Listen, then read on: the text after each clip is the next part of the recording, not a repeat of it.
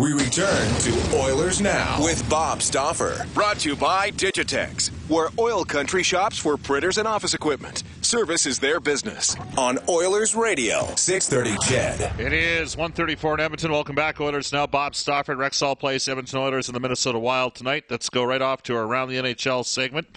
Brought to you by WorldFloorCoverings.com. Stressing about stains and accidents on your carpet? It's a thing of the past with LifeGuard waterproof carpet backing from Shaw Floors. If you have pets and kids, be confident your home is clean and fresh with LifeGuard carpet from Shaw Floors. For details, visit WorldFloorCoverings.com. Pleased to be joined on the line by Mike Russo, one of the top beat writers in the business from the Minneapolis Star-Tribune. Mike, welcome back to Oilers Now. How you doing? Very good, Bob. How are you? Good. Quite a season for the Minnesota Wild, and it all came to a head in the last week. Coaching change and a man seemingly that had 9 lives. Mike Yeo, a good guy, but change needed to be made. John Torchetti comes in. Give me your take on what's transpired here in St. Paul. Well, I mean, it was time. I think we've seen the last 2 games that the team clearly was, I don't want to say quit on Mike, but all right, how about I'll just say quit on Mike? Okay. Yeah, I mean, just to me, it's almost more irritating to see them play the way that they have the last 2 games. If this was in them, I mean, they weren't even trying down the stretch, and big time players on their team, and I just think that there's unfortunately in pro sports there seems to be an expiration date on coaches, and Mike was in Minnesota for 5 years, and same talking points, same things said come out of his mouth, and I think sometimes that kind of hits the locker room wall and bounces off rather than gets absorbed by the players anymore. And it was very clear to me the last 2-3 weeks that nothing he was doing was really allowing them to respond. They just weren't playing good hockey, and so the key is that really Chuck Fletcher probably should have done this a couple weeks earlier. He wasn't able to make a trade. I think he tried to wait as long as he possibly could, Bob, to try to make a trade. And then when it was clear to him that it wasn't going to come into fruition, he had to make the move. This is an interesting team because I'm looking at them, and by my count, they've got 6 30-year-old forwards. They've got a very good 30-year-old defenseman. I mean, Suter's 31. He's one of the best D-men in the league. They got a lot of money tied up, even carrying forward next year. I got them at $60 million. Roughly, for 8 forwards, 60, and the 1 goaltender, Devin Dubnyk. How good is this team? That's the question I have. I mean, Jack Michaels and me have this discussion. I got to tell you, Mike, I'm not sure I know how good the Minnesota Wild are. So you tell me how good. You see them every day. Well, I mean, they're not good enough to beat the Dallases and the Chicagos in the Central, and that's where you get to be able to go and win a cup. And so I think it's a fair question. I think that they don't know. I think that I don't want to say that there's windows, but as you mentioned, they have guys on the back ends of their careers. Mikko, who has had a good year, not so much the last 3-4 weeks, but he had a good year, and he leads them in scoring. But Pominville, Vanek. I mean, these guys are definitely on the downslide. And then the kids that were hyped up. The Niederreiters, the Zuckers, the Granlunds, they really haven't taken appreciable steps this year. Now, lately, they're playing better, especially since the coaching change. Eric Hall has been one of their best forwards the last couple of weeks. Charlie Coyle's had an outstanding season, especially lately. But really, other than that, guys just haven't taken that step. So, that's the other thing. Is one thing that the veterans – that they have maybe too many guys, 6 guys over 30 making, basically, more than half your payroll. But you have these kids that everybody were told were going to be awesome, and they're not. So that's a big problem. You mentioned that Chuck Fletcher was trying to make a trade. Who were they looking to deal a defenseman? What do you think they were trying to do? Well, they were definitely in the Ryan Johansson deal. They offered Jonas Brodin a forward. My guess is that they offered either Granlund or Niederreiter. But the second Seth Jones got into it, that obviously I think it's the same thing that probably I'm sure Edmonton was in on it too. And the second that Seth Jones got in, it probably changed everything. So that's the big name that has definitely that I've 100% confirmed. They were in on Jonathan Drouin. I think that's absolutely faded. They need a scoring center. They need scorers. A lot of rumors out there that they're in on, I don't even want to. I hate throwing out rumors unless I've confirmed it. Right. What's that? Yeah, no, I hear what you're saying. And Johansson's the one, but they've got to get a. I know they were in on Struan, but then this whole thing happened where basically now he's not even playing. He's just working out on his own in Montreal. And the Wild, if they're going to make a trade, they need somebody that's going to play right away because they're not in Chuck Fletcher's mind. They're not in sell mode. They're going to try to get something that's going to help them not only make the playoffs but win the playoffs. And to go get a 20-year-old that hasn't been playing for a month makes no sense to me. You mentioned Jonas Brodin. I mean, he hasn't put up the numbers, but his absence has been felt with this team. They've struggled a bit on the absolutely. Yeah. Yeah, absolutely, Bob. You're right. I mean, I think that he gets a bad rap, and even I'm guilty of it at times, just because you look at his salary at $4.16 million or whatever it is, and that's $100,000 less than a guy like John Klingberg, and so for somebody that gets almost no points, you just kind of forget that. But when he's out of your lineup the way it's been the last 6 games, and the team has just given up pretty much 3, 4, 5 goals a game. That's obviously because of him. Tonight they're not going to have Marco Scandella again. So these are two. Not only are these two unbelievably mobile defensemen, but these are two of the defense partners for a long time. So, it's a big deal. And right now Spurgeon's back in the lineup. That was huge. Had a huge game in Vancouver the other night. And but they're playing guys like Nate Prosser 20 minutes last night in Calgary. They have a rookie in their lineup in Mike Riley. Christian Follin's been up and down. He had a great game last night, and that's more that you want to see him play like. But yeah, I mean they're right now really miss Brodin. I know you retweeted out one of the columns that was written in your paper by one of, and we should explain this. The role of the beat writer is different than that of a columnist. How much pressure is on Chuck Fletcher right now? A lot of pressure. They've got to make the playoffs. A lot of bad trades. Draft picks haven't come into, haven't really. I don't want to say, Again, I use the term overhyped. I mean, they put all their eggs in these guys' basket, and they paid the Brodins, the Coyles. Granlund's been a colossal disappointment. And so there's a lot of pressure on him. He's traded away his 2nd, 3rd, and 5th round picks this year. Last 3 deadlines, gave up a ton of assets to get guys like Matt Molson and Chris Stewart, all guys that were dogs. And so, yeah, there's a ton of pressure. And then, this is, the one thing in that column I don't agree with is that, he's hired 2 failed coaches. I mean, Mike Yeo was a coach for 5 years. It happens. They tuned him out. It happens. He was past his expiration, but that was not a failed coach. Still made the playoffs 3 years in a row, one of the best defenses in the NHL the last 5 years. 2nd round of the playoffs last 2 years in a row. Mike Yeo is going to be a great coach in this league. Unfortunately, just time ran out on him. And so, I don't buy that. But if they, continue to implode here and don't get themselves back in the playoffs, and then also show appreciable steps in the playoffs, I do think that Craig Leopold is going to have to take an honest appraisal of the organization. Some things that Chuck gets flack for, I think, are unfair.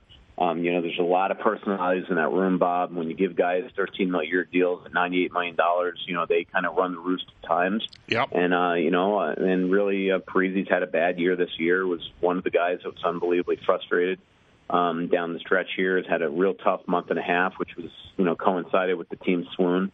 And but let's be honest. I mean, next, you're not getting rid of You're not getting rid of 2 guys that signed 13-year deals, so Chuck could be in trouble.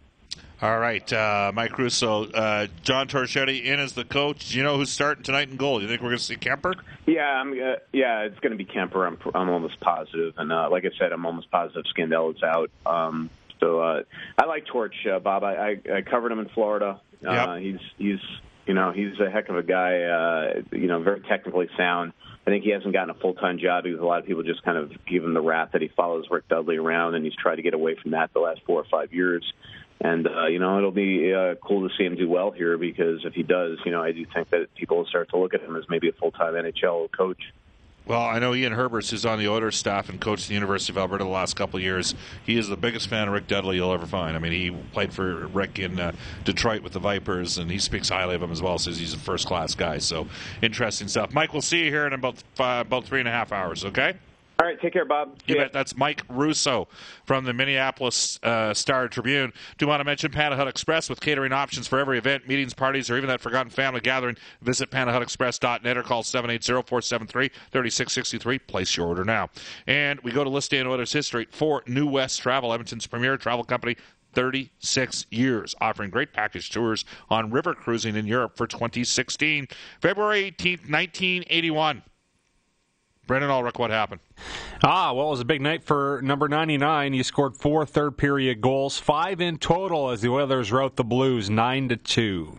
The 4 third-period goals tied an NHL record for most goals in one period. That's This Day in Oilers history, brought to you by New West Travel. They got great travel package deals for weddings, honeymoons, golf packages, and employee corporate reward trips. Call a friendly staff at New West Travel, 780-432-7446, or online at newwesttravel.com. When we come back, Jeff Marek from Sportsnet, he heads up their junior coverage. Big story in the OHL involving Flint and the suspension of an owner. This is Oilers Now.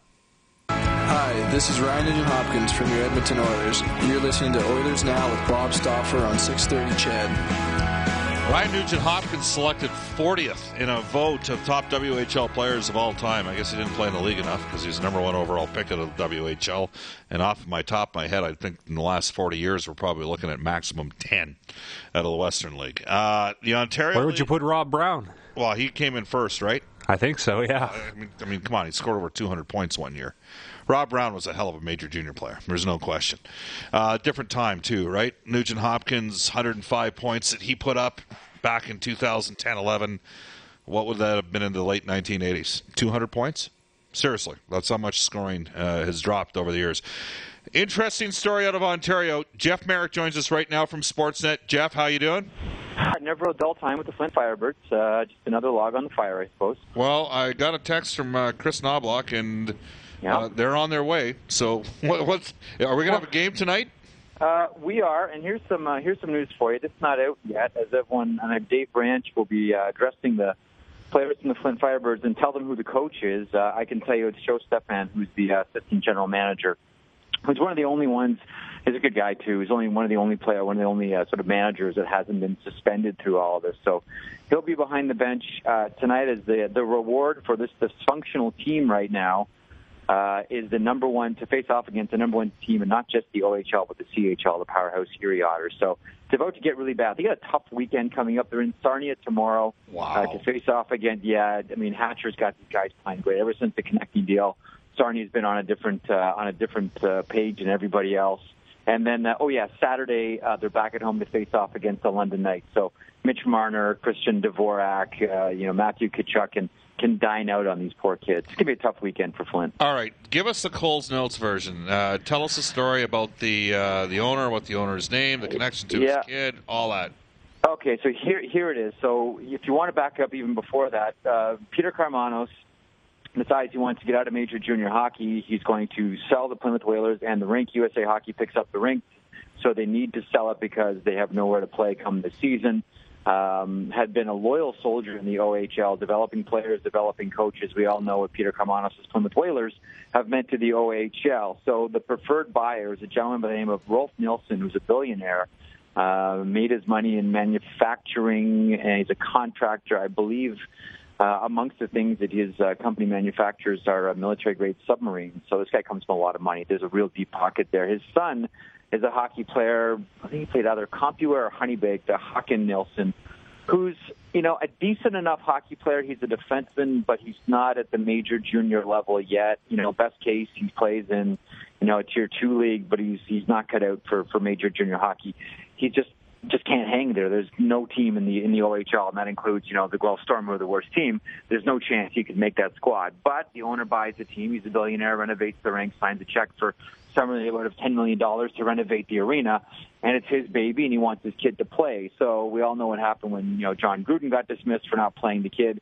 Gruden gets reinstated, Dave Karpa as well. Everything seems okay until a couple of weeks ago on Friday Night Hockey. We have the Flint Firebirds facing off against the London Knights. John Gruden, and rightfully so, healthy scratches Håkan Nilsson, the owner's son. He doesn't want to get him, caved in against Mitch Marner and crew. Well, that sets everything in motion, which led up to the news yesterday where, once again, for the second time this season, both John Gruden and Dave Karpa are fired, and the primary reason is the owner's son isn't getting enough ice time. And the only player, by the way, who showed up at practice today was Håkan Nilsson, the owner's son. So here we are back again. The entire staff has been suspended.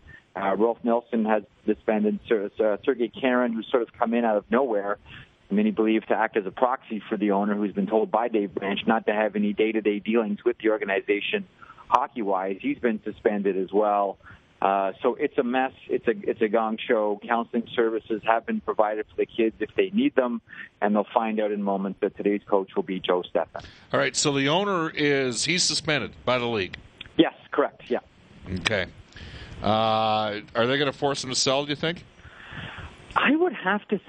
I'm not sure the legalities of how that would work, Bob, but I don't see any way out of this. Flint, as we all know, what is happening with the water situation in the city, that's one issue. Now you throw this issue on top of it from a hockey point of view. And, this team has 2 draft picks in this year's OHL priority. I think it's 12 or 15 draft picks in this year's OHL priority selection, including, if the draft were handled today, picks number 2 overall and 5th overall.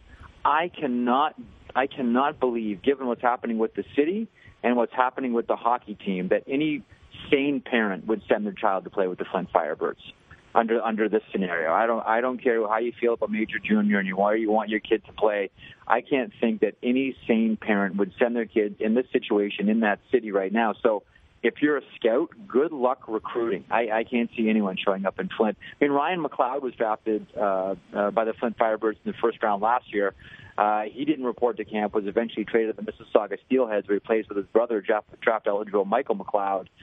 He may be the sanest guy in the room, as are the kids that walked out and tried to force trades and did, Alex Nedeljkovic and Josh Wesley, the 2 Carolina prospects who went to Niagara. But it is so tough right now for that franchise. I can't believe anything other than David Branch somehow trying to get or encourage Rolf Nilsson to sell this team. Jeff, great stuff. Thanks for your time, and we'll touch base down the road.